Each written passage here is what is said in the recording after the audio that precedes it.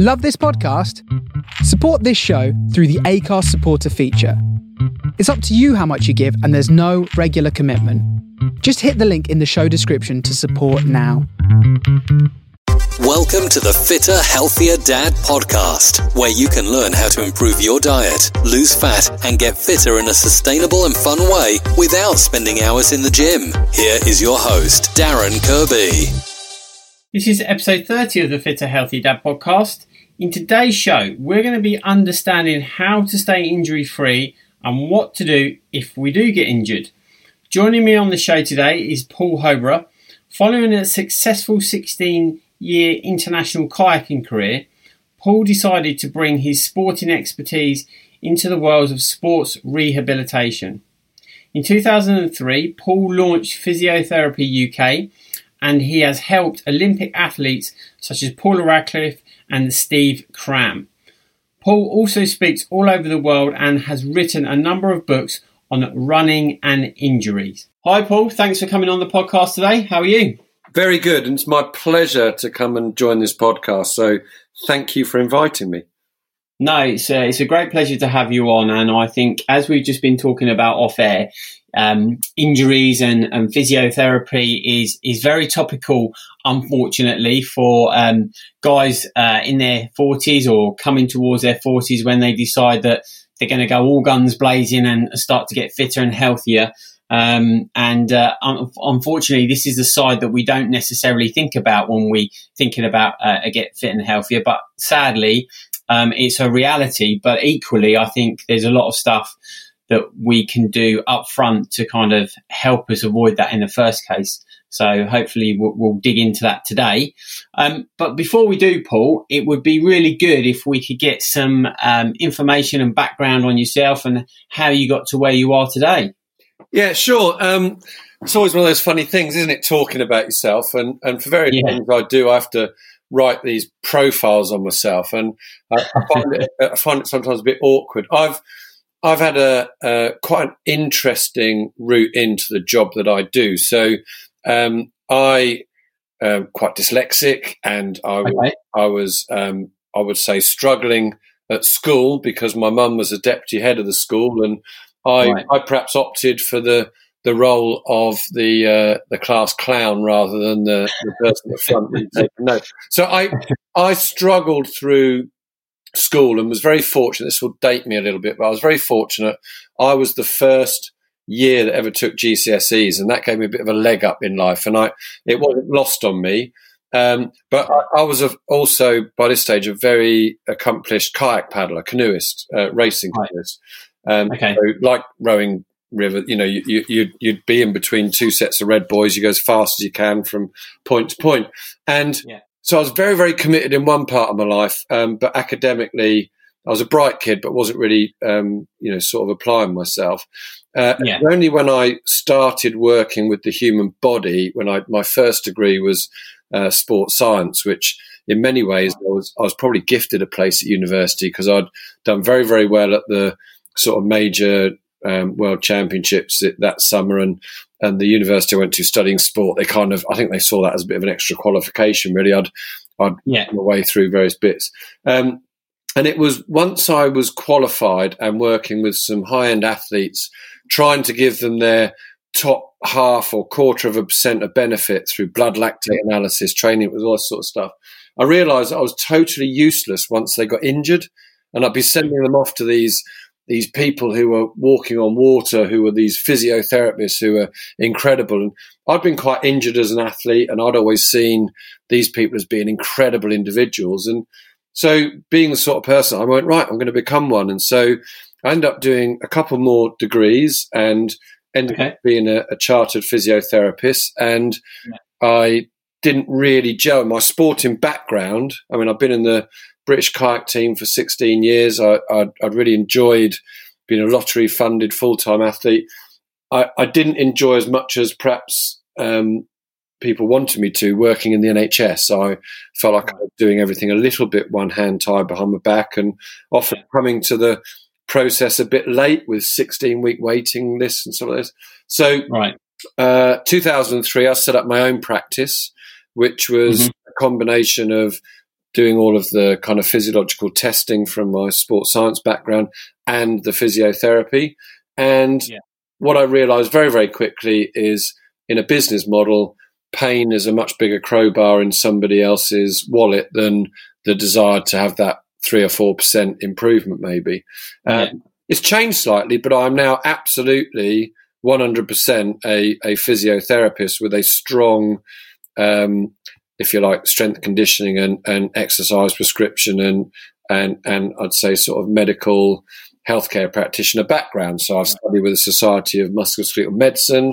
I inject where necessary, and so I've got a plethora of kind of qualifications, and I now run a very busy practice in Northumberland, a place called Hexham near Newcastle. And I also travel to Harley Street typically once a week, and I travel around the world lecturing on something called shockwave therapy, which many people have now heard of, but 7 years ago when I started, nobody had. Probably the best thing that's happened to speed up recovery from injury.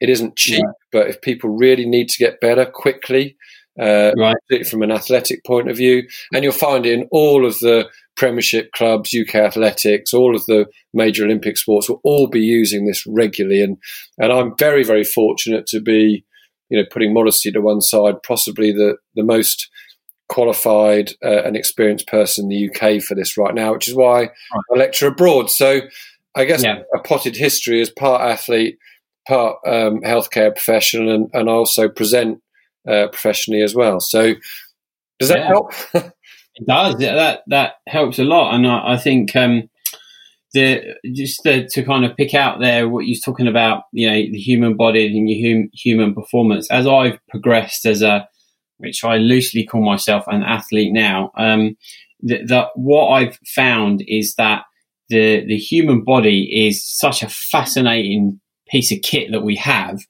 and is in many ways, I believe, limitless, providing you treat it right.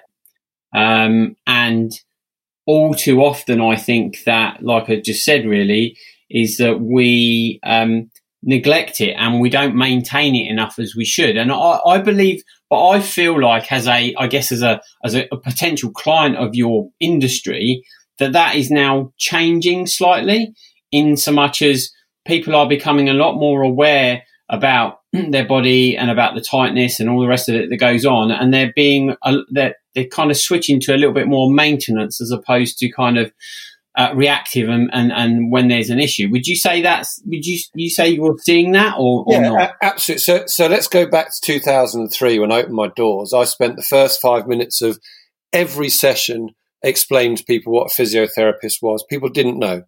They had no idea. And still today you'll find people that don't know the difference between physio, chiropractic, osteopathy, all that sort of stuff. So, but people just didn't have a clue. They went to A&E or they went to their doctor, and frankly, we were all witch doctors. And so nowadays, not only do people know what a physiotherapist is, they have their guy or their girl. People almost own their physiotherapist as well. That's mine. And so there's a reason for that is partly because I think we've been very good at being a results-based sort of practice. So people hear about, I'm talking, physiotherapists generally. Also, when you look at how people have started to move through and understand people like Dave Brailsford, who this, marginal gains, people start to look at themselves and go, do you know what? I want to be more professional with my approach. And you find, age group level triathletes, let's say, who are doing very, very well, training an incredibly high standard. Sometimes I think, my God, they're doing more than when I was in the full international team as a youngster.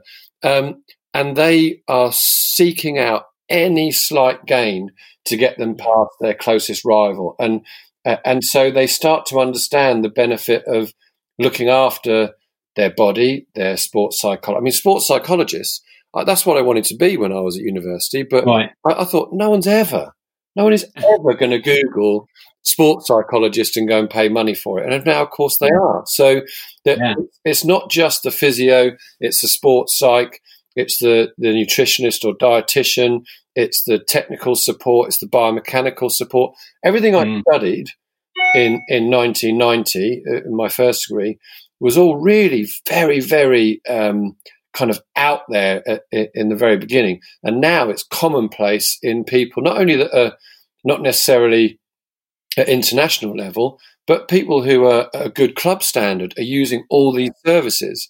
And like you say, maintenance and being proactive rather than being reactive, which is exactly how I started my business and why in the first year it looked like it might fail spectacularly, because the only reason people came to see me is if they'd tried everything else and they're in pain and they said, you know what, I'm going to invest a bit in this. Yeah, I think when you're talking about age group of athletes now, you're absolutely right. And, I've been even looking myself personally at sports psychology, because I listened to a podcast the other day where, one guy, he'd knocked 5 minutes off his marathon time just by going and seeing a sports psychologist, because, now there is so much I believe we're in such a fortunate time in terms of the information out there. But I think the massive danger that's out there now is this whole self-medication and self-treatment, which I think probably you as a practitioner would grimace at, because you think, oh, that's the last thing we need, something to go and watch a YouTube video and they think they can fix themselves and all the rest of it. But just to pick up on the other point you said there around the differences between physios and chiropractors, can you just for kind of in layman's terms lay out the differences between? Yeah, I mean, it's always difficult because I am a physiotherapist. So the trick is not to overload that and to be genuinely impartial, which I will try to be. I think that the first point is that a physiotherapist is governed by the HCPC, the Health and Cares Professional Council, and that is the same council that will look after most of the medics that you think of in a hospital situation. So if you go and see a podiatrist, a dietitian, an occupational therapist, the doctors are under the GMC, the General Medical Council. When you move into osteopathy, they have their own singular osteopathic council and the chiropractic council again. So they're slightly more self-governed. I can be struck off for blinking the wrong way. It's a very, very highly governed, and we get audited all the time and all that sort. And I'm not saying these other guys are not. Physio, therefore, becomes, in its purest form, possibly a form of like general practitioner for the musculoskeletal system, because we have to study neurology, we have to, so that encompasses stroke, Parkinson's disease, all this sort of stuff. Right. As a physio, you can extend your scope to become a prescribing physio, where fairly straightforward medications you can actually write prescription for. So it should be that we're a kind of entrance to a funnel, and most things outside of what your doctors do, we can do. I've very clearly specialised in musculoskeletal sports physiotherapy, so that makes me far more aligned to your osteopath or perhaps your chiropractor, whereas the physio we could be working with children, with older persons in a burns unit, palliative care. I've chosen one stream of that, but I had to learn it all in order to get here. So there's a vast amount of medical knowledge.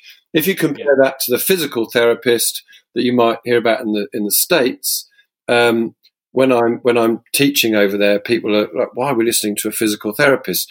They are, by the consultants, treated a bit more like a gym instructor or something. They don't have the same sort of level of medical training, is my experience of speaking to the consultants. I might be underselling that. When you look at an osteopath or a chiropractor, those two tend to be a little bit more interchangeable. They would perhaps argue differently, but essentially they're working around joint manipulation. So the cracking sound you get, if you were to crack your knuckle or your back or whatever. And I would argue that an osteopath works probably more closely to a musculoskeletal physio. soft tissue and joint manipulation and strength conditioning. The chiropractor is much more about the adjustment and the overall general health. They can become quite alternative. And I know one chiropractor told someone to take all their metal fillings out. But again, I don't think it's about the training. I think it's about the individual and their experience, the people they've worked with, and the referral that you get. I would say that chiropractors are the richest of all the three. Right. They might see you 3 times a week, and as sort of an ongoing process. And the difference between an osteopath and a physio would be much, much more difficult to drive a wedge through once you get down to the musculoskeletal level. But personally, I would choose to go and see the person that worked well for me, that had the best referral. So it almost comes out, does it matter who's the person that got the rest of your triathlon club or running club fixed? Let's go and see them. It's funny, isn't it? How you were saying there before about, people align themselves and they kind of commandeer, it's my physio, it's my chiro, and people very much go and see practitioners based on, other people's experiences and results, isn't it? It's a very personal thing.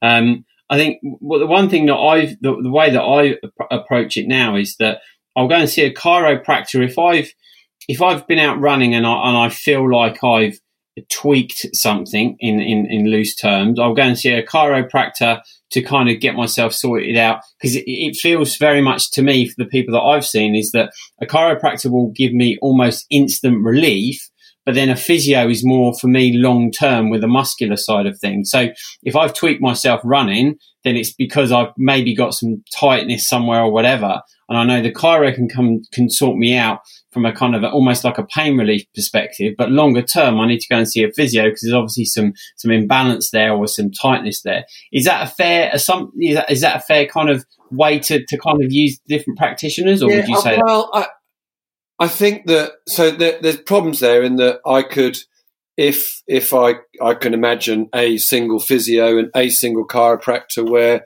that would exactly work. An adjustment to the spine or whatever is usually a transitory bit of, like, say, sometimes immediate relief. Not for everyone. Scientifically, I could disprove the theory that you've just said, but I think in practice, there's a great deal of kind of instant relief to be had. Now, I do adjustments exactly like that. So I would immediately sort of defend the physio role and say, well, if you came to me, I'd do that and the other stuff, and you'd pay once and you get both. But not every physio might be trained to do that. So if you break it down to its most basic thing, if we were looking at someone that was, the first couple of years out of university, then that would probably ring true. When you get a very experienced individual, I would have thought that either of those would have been able to do all of the job themselves. Yeah. Okay. Yeah, that makes sense. So it's very much practitioner based in their experience and their knowledge then, I guess. Yeah, because there's terrible physios, there's terrible chiropractors, there's terrible osteopaths, there's brilliant ones of each. What you're looking for is a brilliant person who has a title, rather than just going all chiropractors are the same. Otherwise, we'd all go to the same hair salon because it was the cheapest. We'd all drive the same car because it was the cheapest one. We look for the thing that's going to give us the best value for money and the best quality based upon our needs. And really, in a healthcare scenario, I'd want someone that had a great deal of experience, expertise, and had a little bit of information from someone that perhaps wasn't trying to sell me their services, someone that's actually been there, seen it, done it, and is now telling me that worked for me. I think that is the biggest litmus test, is someone has no interest, nothing to gain by telling you that they're good experience for that person. Yeah, that makes sense. So if we're trying to kind of dial it back to the people who are perhaps, they started off 2020, they're either going to do some HIIT training, they're going to go to the gym, or they're just going to generally start exercising. What would you say is the best way to approach it from an injury prevention perspective? And the reason, to kind of give you an example, right? So let's say it's a 40-year-old male, probably not exercised in 10 years. He's now going to go and do a load of exercise. From a mobility perspective, they're not going to be mobile, agile as they think they are. And all too often I see people kind of having these injuries. But my assumption is that a lot of these are preventable. So what would you say would be a good approach? Right. So first of all, science tells us about how we should increase our training. So we're talking about increasing from 0 here. Yeah. Yeah. Yeah. I could show you a graph, but this is we're not possible to do it. If you if let's say your exercise level, let's just go one level above. Let's say you're doing 20 minutes running twice a week, for example. Yeah. If you leave it at 20 minutes twice a week, or if you increase it by 10%, so you go to 22 minutes twice a week, or you actually reduce it by 5%, you have the same injury risk across all three of those. If you increase it by 15%, your injury risk trebles, 2.5 times actually. Wow. So you really do need to, when you're getting into starting an exercise plan, really, really, truly need to understand where your level is and be honest with yourself, because anything greater than a 10% increment, you are significantly increasing your level of injury. So going back to your person who's basically done nothing, they're 40 and they want to get back into it. Yeah. Let's just think really, really simply here. What's your goal? So maybe their goal is they would like to just be fit or lose a bit of weight. Yeah. Mm-hmm. I'm sure that you will agree with me. One of the fastest ways to get fit and lose weight is to go running. It could be, depending upon your biomechanics, one of the quickest ways for you to find an injury. So if that's your goal, to begin with, 5% of your exercise time would actually involve running, and 95% would involve things like swimming, exercise bike, or going out on your bike, a cross trainer, doing some basic strength conditioning and some stretching exercises. And over the weeks, that 5 to 95% would start to change, so that maybe 6 to 8 weeks from now, you might be on a 50-50 curve with that. So 50% of the time is now running. But it really must be that slow, and you must be only going up by 10% of overall activity on each given week.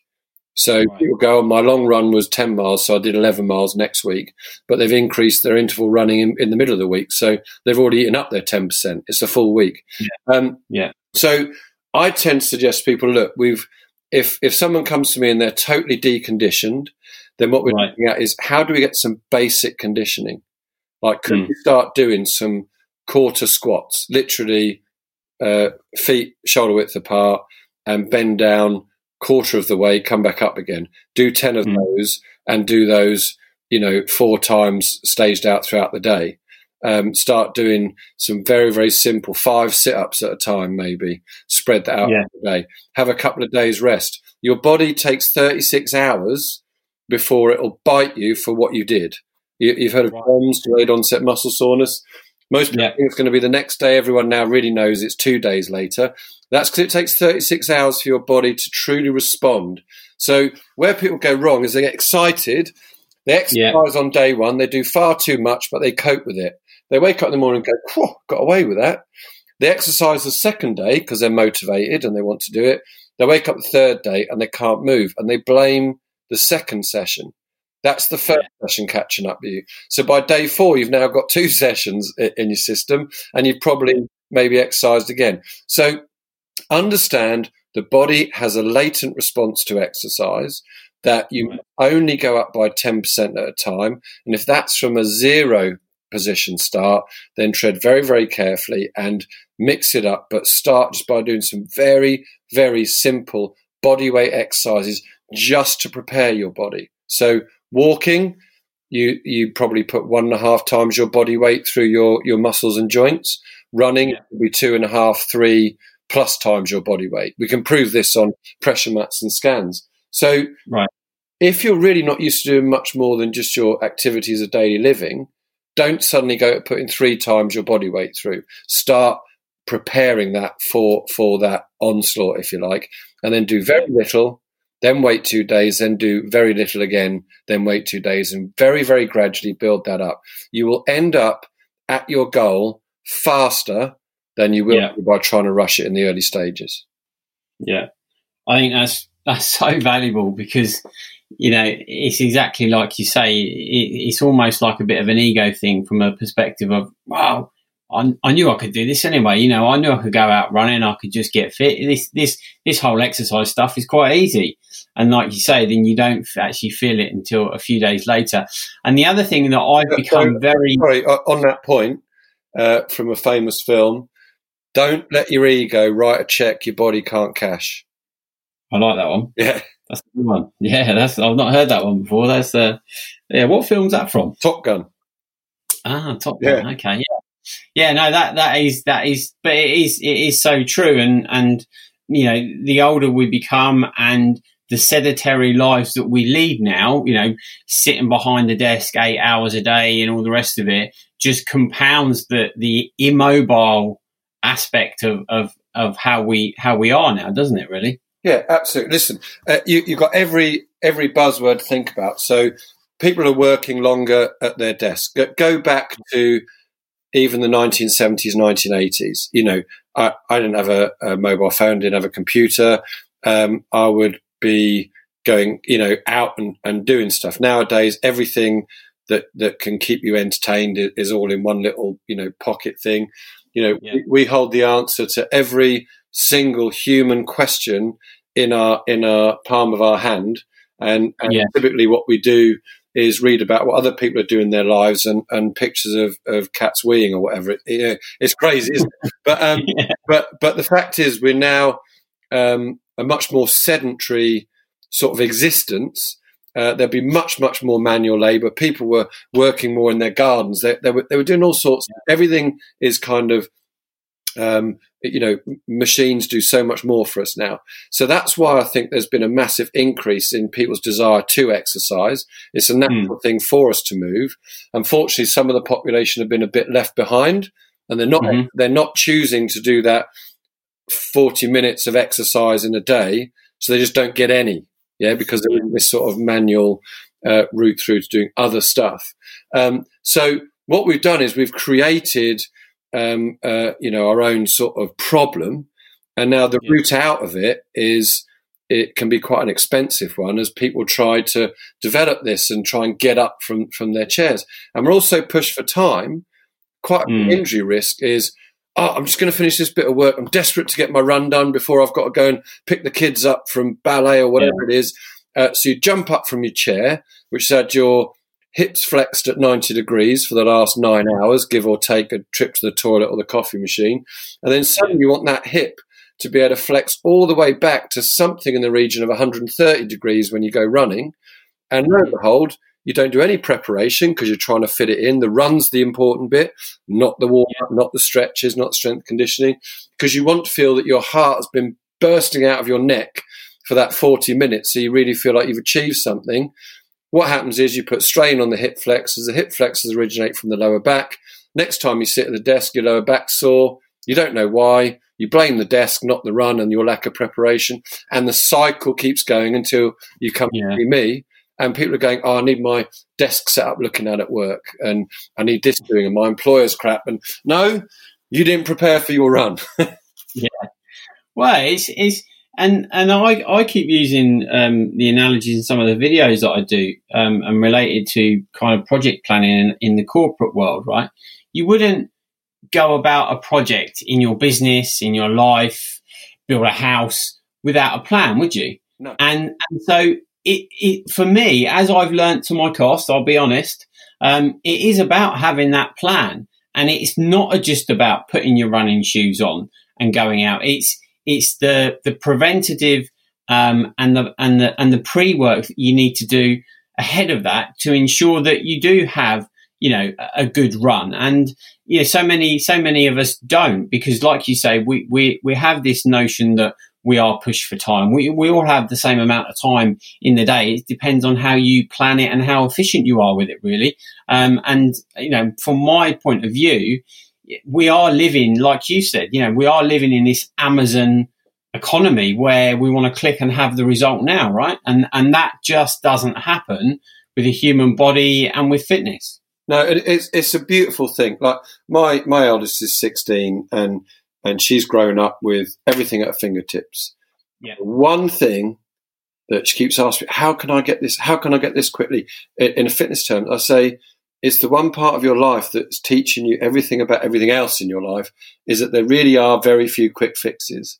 And this just takes time and dedication. And when you try and rush it, effectively you just make my business busier. Don't make the physio happy because you. I feel like it's sort of. I'm almost being a bit negative here, and I want to inspire people to exercise. Yeah. I just think that, as you say, it's all about planning, and actually, the people that seek a little bit of help first, and not just go to the University of YouTube, which we were talking about earlier, really can get the best results. Because I've never met a human being that is identical to the one I saw before, the one I saw afterwards. Right. And the real trick of this is we can't have a sheet of paper that says, oh, you've got knee pain, right, just do that. It just doesn't work. There are so many intricate reasons why that human being is so incredibly different to the next one. And I think that one of the practices that you'll really struggle to automate and almost to make in a robotic fashion will be the healthcare industry, because it is so personalised. So I do have a desire that people would, when embarking upon a journey, would first set out and say, that is my goal. We did this when I was an athlete, right? That's my goal. The goal might be the Olympics in 4 years' time. So where do I need to be at the World Championships the year before? Because that's qualification. Yeah. What position, therefore, do I need to be 2 years from now? What do I need to be in 1 year? What do I need to be in 6 months? What do I need to do in the next hour that's going to facilitate that goal in 4 years' time? And that was really, really precision planning. And of course you write it, but it's got to be flexible. It's like a white label plan. But you have to know roughly what you're doing. So then, 4 days off ill where you genuinely couldn't train, what does that mean to the rest of the program? A lot of people that if you like, perhaps lack a little bit of experience training, will try and squeeze those sessions back in. And we used to say, or my coach used to tell me, a session missed is a session lost. Never, ever think about it again, and certainly don't try and cram it in somewhere. You change that 10% rule. So there are lots and lots of ways in which having, some decent help. It doesn't mean you need to sign up to a big coaching program. It doesn't mean you need to, purchase £1,000 worth of physio ahead of time. You just need to genuinely think about who you are. If I asked you now what a typical training week was for you, the response might not be from you, to be fair, but the response from most people would be to tell me their best ever week's training. And so if you then base a program off of that, they've sort of let their ego get in the way of that. No, what's an average training week? And people forget. It's a bit like setting a diet. What do you normally eat? Oh, I'm very good. I have lots of fruit and veg and all the rest of it. So only when someone actually makes a diary of what they actually eat are they shocked at how much goes in their body. And it's the same with exercise. Yeah. So, you might think, well, I'll get my 4-hour bike ride done on a Sunday morning early. And then you're satisfying your kids and your partner's needs for maybe shopping for ages. You're on your feet for 5 hours. That's not really recovery. Let's go back and think about this a little bit better. We don't all have to be Dave Brailsford, but we do need to think about that. And like you say, planning it means that you can then go, I've got 4-year plan or a 1-year plan or a 2-month plan. I now know what I need to do tomorrow, and I now know what I need to do today. Does that befit the 10% rule or not? Is this something which I'm capable of? Is it going to push me just enough but not too hard? And if you're just doing this on your own and you're not sharing it with anyone, you can be really very brutally honest with yourself about, actually, that's going to be a real challenge for me. Let's dial it down a little bit. Yeah. Yeah, but I think all too often, like we've said, ego gets in the way, and you assume that, I said it at the beginning of the interview, that our bodies are truly limitless, but they're only limitless if you treat them properly. And I think, you can be brutally honest with yourself, but all too often you kind of, unless you have someone challenge you, you kind of think that you can do something or achieve something in a lot shorter time frame than you actually can. And if you give yourself a longer time frame, you'll actually achieve it in a much easier, more sustainable way. Absolutely. And that's the same with diet. It's the same with mental health. It's the same with your work-life balance. You can't just make this sudden change and expect your routine to adapt to it. On a really, really positive note, the human body is very, very adaptive. And if you give it the right stimulus, it will adapt, it will overcome, and it will do it safely. We live in the most fantastic personal castle that you could ever hope an engineer to come up with. It's why they cannot create robots that look human. They just can't. Yeah. It is a fantastic set, and it will pretty much develop and improve based upon the correct level of stimulus almost without fail. But it's when people, what we've spoken about for the first part of this podcast is if you don't understand what your limits are and you go, well, I used to run an hour 3 times a week, so going for 20 minutes now after a severe break is easy. No, it isn't anymore. That 20 minutes, whilst it seems small to your 6 years ago self, it is now massive to your 2020 self. So just rethink that. It's not, you've got to be realistic with yourself, but your body will adapt given the chance. And it is a fantastic unit of cells that really will not let you down unless you let it down. Yeah, 100%. So we're talking about this, and obviously let's put, like you said, a positive spin on it. We've talked about being a little bit more conscious and about planning your runs, or when you're starting to run. I mean, we're assuming that people are going to start running. That's probably the most accessible form of exercise that you could do. So in terms of prevention then, Paul, what would you say are the things that the listeners could take away and just implement before they go running? So some of the best things that you can do. Sorry, someone's trying to call me. Some of the best things you can do in kind of preparation is some very, very basic strength conditioning stuff. I'm a massive fan of the single leg squat. Both my books are laden with single leg squat information. So if you think about when you're running, you're basically doing a single leg squat, standing on one leg and bending the knee in its simplest form.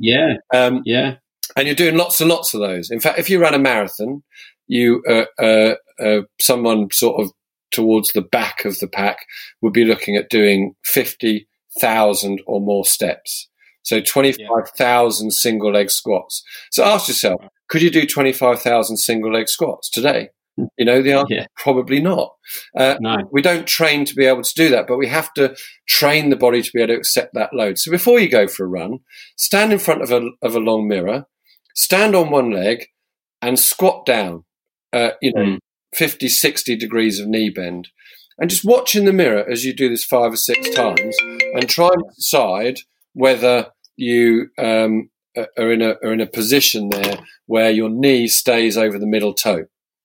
Yeah. If it doesn't, let's say it does for the first one, but by the 5th one it's come right across to the big toe, then you have a fundamental strength issue where what you need to do is to be able to strengthen up around the lateral hip, lateral glutes, to be able to perform a number of those squats without knee deviating. Otherwise, you're going for a run and you could end up with shin pain, you could end up with knee pain. There's all sorts of things. So very, very simple and easy tests. Actually, in my second book, we have this as a test. Then go to the wall, put your toes against the skirting board, so you're facing a wall, just one foot, and see if your knee can touch the wall without your heel lifting off. You should be able to do that. Then move your toes about half an inch away from the wall and try again. And keep going until you cannot touch your knee on the wall without your heel lifting off. And if you can't see a reasonable gap of, I don't know, I'm working in inches here, which is ancient, but let's say you couldn't get at least 2 inches away from the wall, then you've probably got quite a significant issue around your ankle and your calf muscle. So you might be more likely to hurt your Achilles or your calf muscle. So start doing some basic range of movement stuff around your calf and ankle.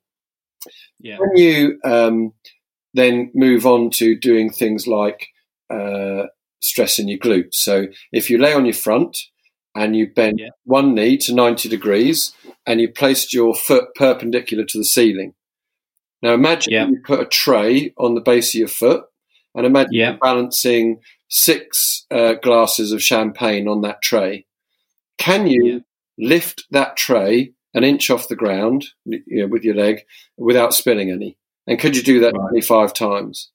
Because then you know whether you're using your glute. If you're using your hamstring, the knee will bend more. You'll tip all the drinks all over your back. And actually you want your glute to be working, not your hamstring and hip extension. So if I'd say, someone comes into me and they say, I want to start running, I go, right, well, let's have a look what your glute strength is like. Let's look what your single leg squat is like.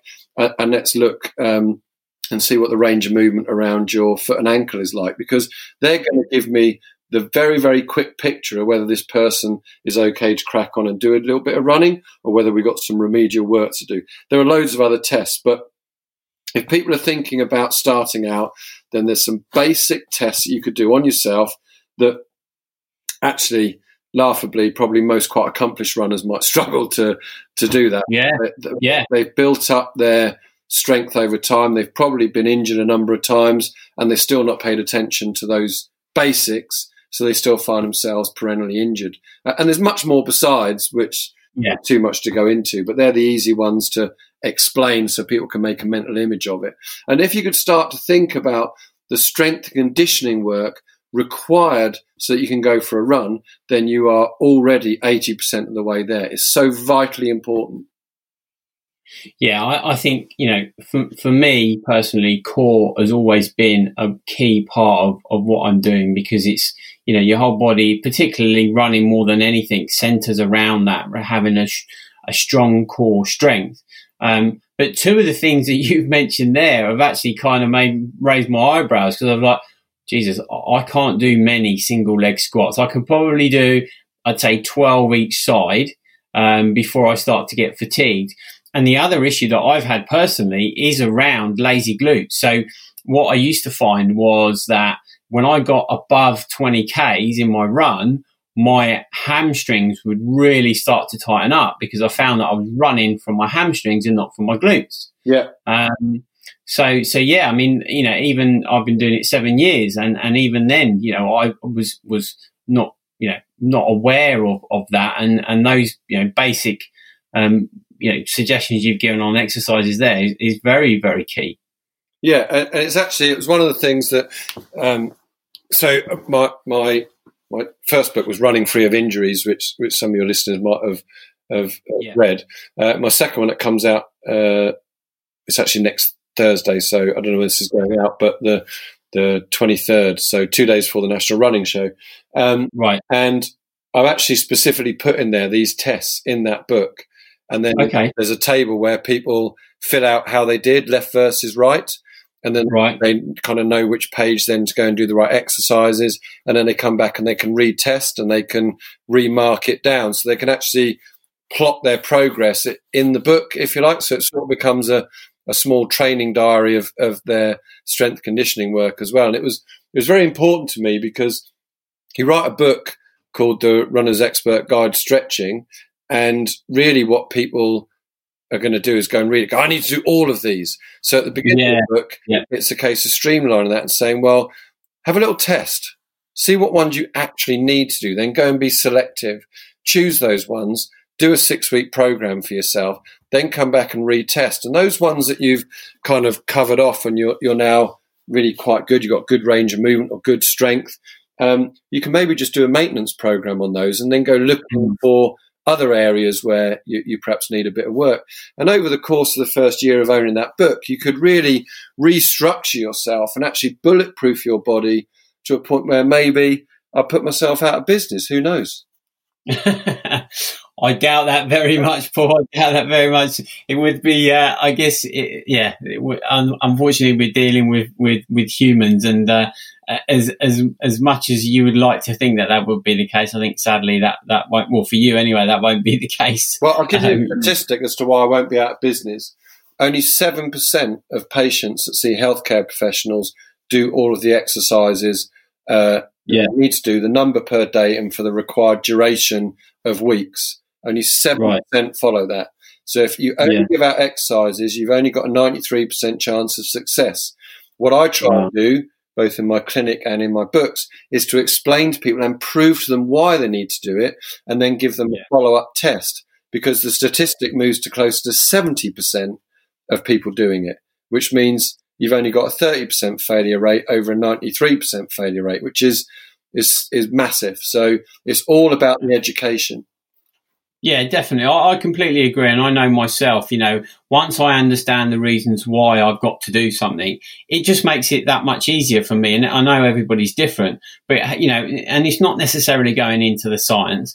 It's do X and then Y won't happen. It just makes it much simpler. Yeah. So one of the things that I've recently come across, Paul, and I heard a lot of practitioners talking about, and that is warming up and cooling down. Now, there was a program on in the UK between Christmas and New Year, and there's a lot of practitioners on there talking about warming up, and they're saying don't bother warming up because your muscles are already cold, and the chances are that you could pull something or do some damage before you've even started. What's your take on that? So listen, this is a bit like a glass of red wine a day is good for you.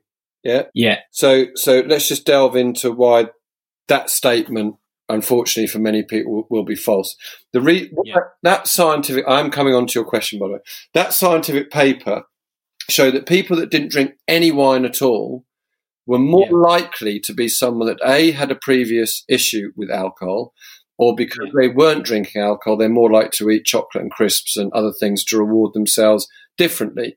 The people who drank more than a glass of wine a day tended to be chronic drinkers, and therefore they had various other health problems associated with that. So those that had a moderation of just one glass a day tended to be the healthiest person all round. So what you have to look into is what is meant by these statements. Don't bother warming up. Don't bother doing this. Don't bother doing that. Right? So there are some scientific studies that show that if you static stretch the body, so stand in a static stretch, that you are reducing the power output of that muscle. So in effect, extrapolating that to the fact you're going to be weaker and you're therefore going to perform at a lower level. Now let's think about someone going for a 20-minute run who is, like you said, lacks mobility and all the rest of it. Is their prime concern how much power their calf muscle can produce when really they're only probably producing 20 to 30% of their maximum power anyway? Or is their main concern, I don't have an adequate range of movement around my calf and my foot and ankle, and so every single stride I could be on the brink of my end of range of movement and therefore an injury. So don't warm up and don't stretch is actually potentially an evil thing to say to someone who has less conditioning and who isn't doing strength conditioning, i.e. stretches at another time in the day when they're in the gym or whatever at the end of a session. But it could be a very, very relevant thing to someone that was going to do a 100-meter sprint or a one repetition max effort. So it's all being put into context, and you also have to relate that to where you are in your fitness journey. If you know that you're tight as a guitar string and you've had, very, very regular calf muscle strains or pulls, or they just feel tight, don't go out without doing some preparatory stuff. There is, however, some really good science to show that range of movement, more dynamic stretching, so, a bit of walking, going up and down the stairs, doing some gentle calf raises, that sort of stuff actually helps prepare the muscle. and is sometimes as good because you're taking it through the range of movement. Building up to walking lunges is great. You get knee flexion, you get hip extension, you get ankle dorsiflexion and plant flexion. So you're doing something that you're not holding for 45 to 60 seconds, but you are preparing yourself for running. And that's where most people are now accepting that the warm-up should be more of a dynamic, building up gradually. Take a leg swing. You're doing a pendulum swing with your leg.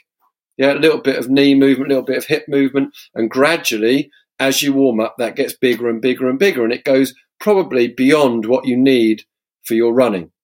You don't need to go there, but you've warmed it up. You've taken it through that range of movement and beyond. You're now good to go. You don't need to sit in 14 different static stretches to cover off everything that hip might do, but you do it gradually. You do it a bit more dynamically. Afterwards, there's a good argument for doing, some more kind of yoga poses, a bit more static stretching, because the mere fact that your muscles are being contract, relax, contract, relax, contract, relax. Muscles are like lots and lots of different cells. And the analogy I use is imagine two brushes with the prongs facing each other, and you push them in so the prongs overlap, and then you pull them back out again so they come back apart. And muscles contract and relax in a concertina fashion, lots and lots of those hair brushes in a line. So when they all contract together, all the brush bristles overlap, and when they all relax, all the brush bristles come back apart. At the end of a really hard session, you've got more overlap with those brush bristles right the way across, and you need to do some gentle static stretching just to bring those back out to their full length. So understand what's behind these big statements in magazines and newspapers that are designed to work to your confirmation bias that you can't be bothered to warm up. So if someone says warming up's bad, you don't even read it, you go, great, don't need to do that. Don't allow that to happen. Read what it actually means and then follow it with caution. I think that's fantastic advice, and actually that's something that I've not done is like the active warm up. I think that might be what you called it. But that doing those lunges, it would be perfect, especially around ankle mobility and your hip flexors and stuff like that. I think that's so take it another natural stage further. So as you're working towards, let's say you're going to run a marathon. I see a lot of marathon runners, right? Let's say you're going to run a marathon and all of your training has been unimpeded. No one's left a plastic bottle on the ground. You haven't got to get round a rhino in, the central street in Middlesbrough or wherever. But then you go and run the marathon and you're dodging left to right. Your body hasn't been trained in lateral movement. You might have run 21 miles in training, but none of that was lateral. So it makes you wonder why people have adductor or abductor issues by Tower Bridge on the London Marathon, because they're doing things that they weren't used to. Think about the event and do some preparatory work for that lateral movement as well. Don't become a one-trick pony. No, and that's why I think trail running and things like that in the winter is very, very good because the ground is relatively uneven, and like you say, you are doing that lateral, that movement from side to side and uneven ground, and getting used to that, and that's very tough to actually deal with when you're running as well. So getting your body. And it works your proprioception much more as well, which is your body's understanding of where it is in time and space, mixed in with your balance. So proprioception, it's big long words. Part of it's balance, part of it's your brain understanding where your foot is in the recovery phase and all that sort of stuff. So it really works your proprioceptive forces. No one step is the same.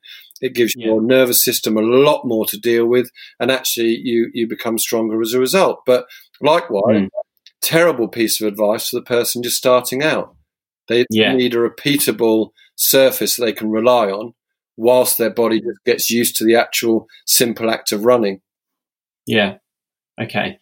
So, Paul, before we finish then, what would you sum up would be the 5 key actions that listeners could take away today to really help them avoid, the injuries that we've been talking about?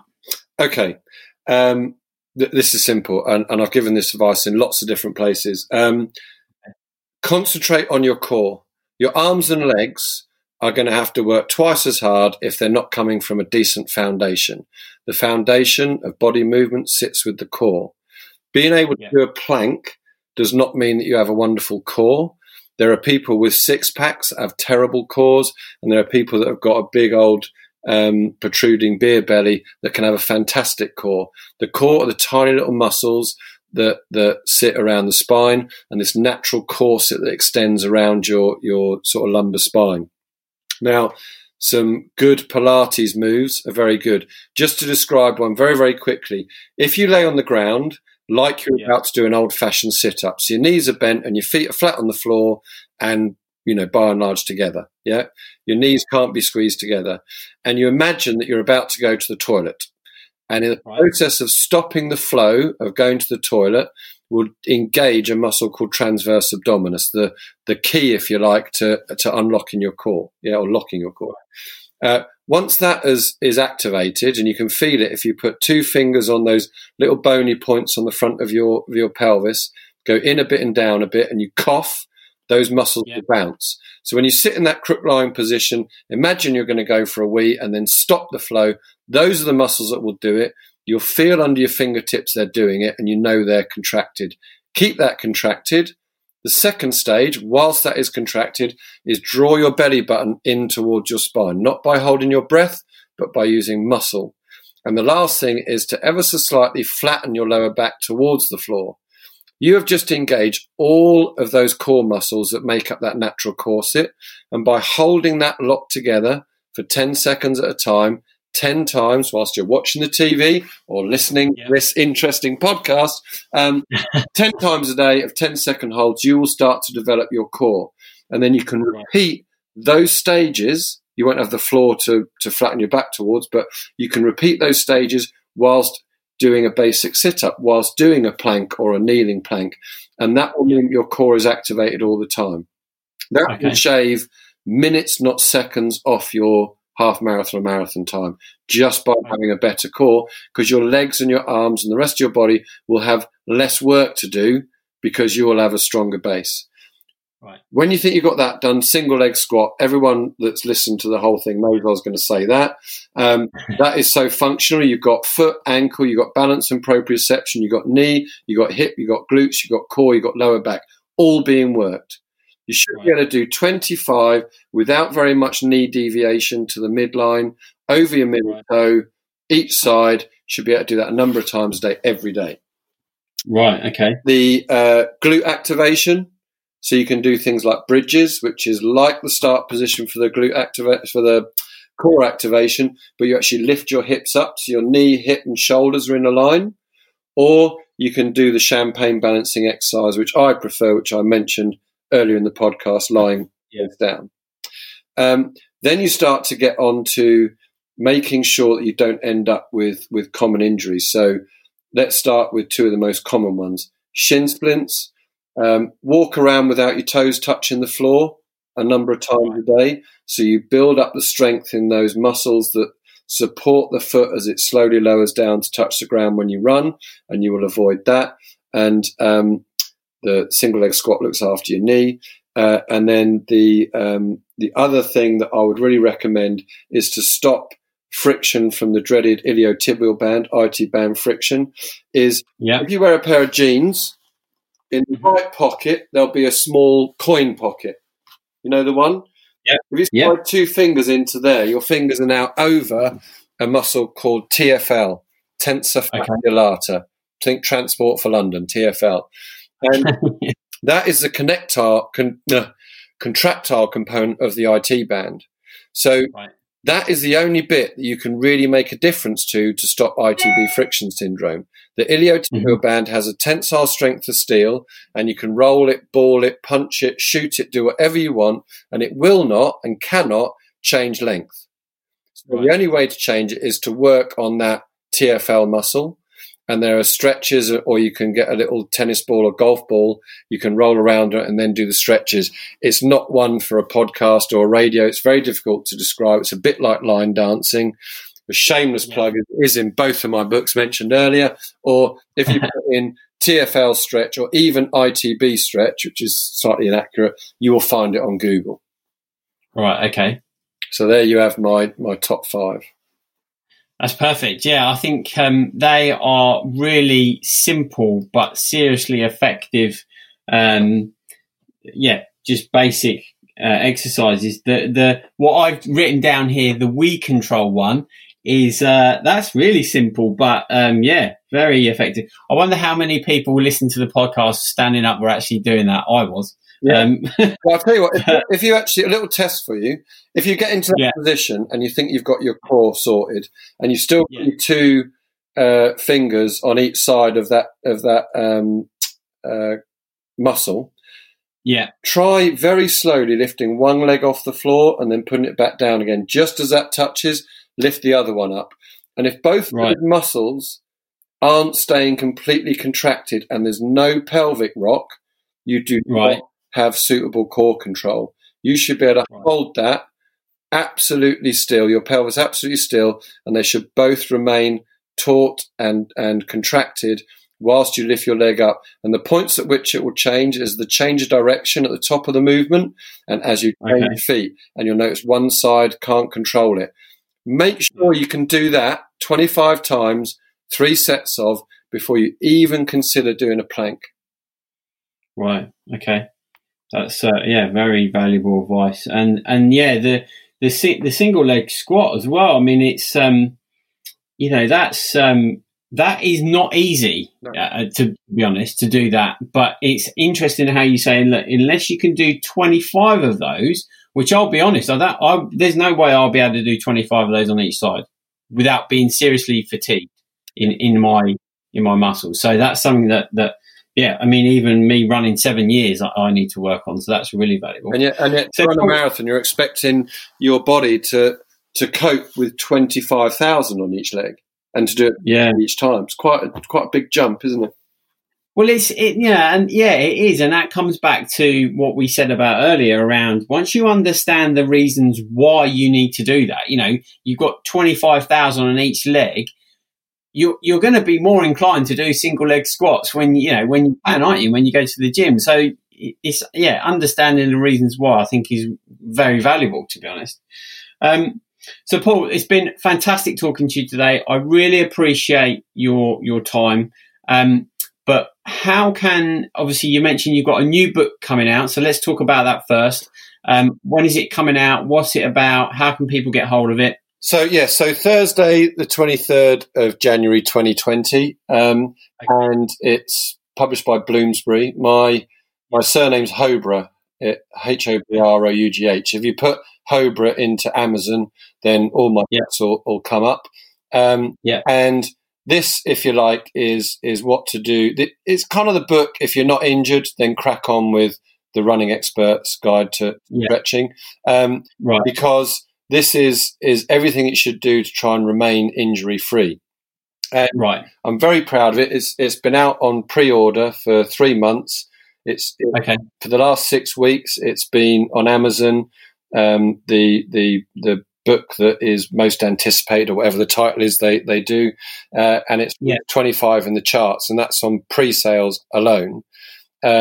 My desire for this book is that people can go in, they can learn the standard they're at now, which has been a large part of the subject of this podcast.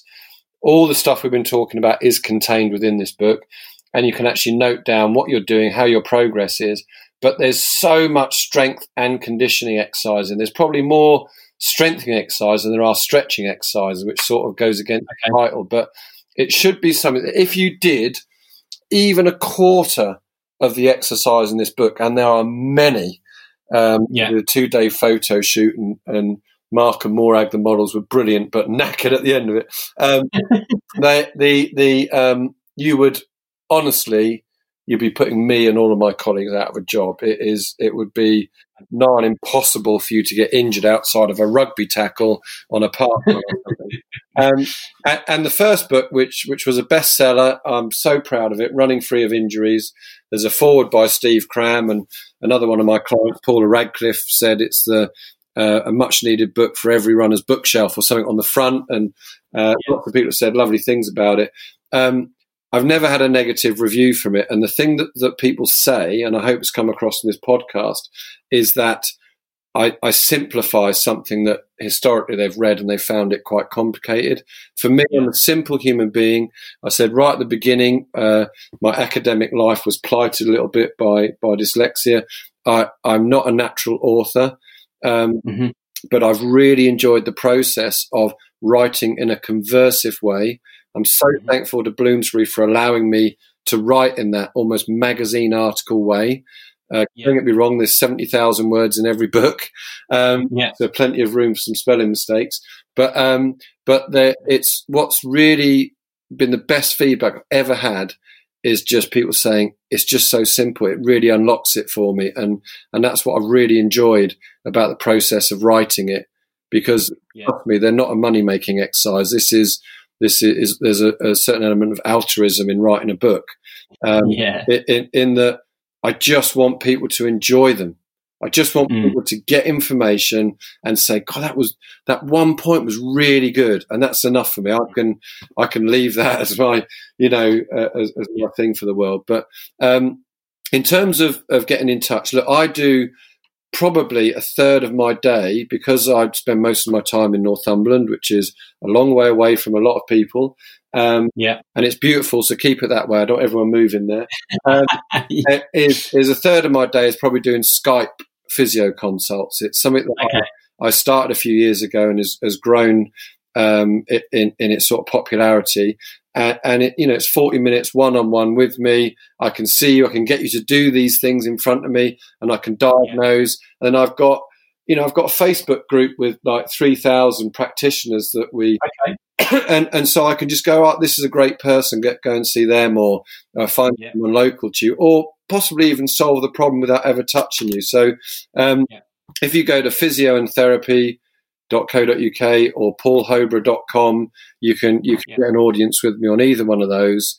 And if you've never ever tried shockwave therapy, it is my absolute baby. It's my fourth child. I use it 10 times out of 14 clinical visits, which is what I do in a day, and it is the best thing that has happened to the health and fitness industry, bar none, for such a long time. It literally speeds up your recovery by 40%. And I teach other practitioners how to use it all around the world, and seeing their lights come on when they first treat their patients with it and go, my God, it was incredible. That's where I want people to start understanding what that is and seeking out clinics that not only have that, but are trained to an appropriate level so that you can get the best out of it. And I'll help people find those clinics myself as well. Perfect. Yeah, I mean, that's something, a topic which I'd love to talk about. So maybe we'll get you back on again. But it's something that I'd not heard of before today either. So, I'll definitely be looking at that. Can I do one completely other thing? Obviously, Instagram's a thing, and I'd love to be ahead of my daughter. So, at Physiotherapy UK. So guys, listen to the podcast, head over to Instagram. Give him a few likes, a few hearts. It'll make him feel better. But on a more serious note, I highly recommend you go and get those books, particularly Paul's new book that's coming out, because you're absolutely right, Paul. Unless you're a medical practitioner yourself, a lot of the books that I've read, it is so complicated, and you need to have a PhD to understand it. So, putting it in layman's terms for the rest of us, it can only be a good thing. And like you say, maybe one day it would do you out of business, but I don't think you need to worry too much in the short term. No, that's brilliant. Thank you very much, Simon. All right. Thanks very much, Paul. I appreciate your time, and I look forward to catching up with you again soon. Brilliant. Thanks, buddy. Really appreciate it. Thanks for listening to the Fitter, Healthier Dad podcast. If you enjoyed today's episode, please hit subscribe, and I would really appreciate if you could leave a review on iTunes. All the links mentioned in the episode will be in the show notes, and a full transcription is over at fitterhealthierdad.com.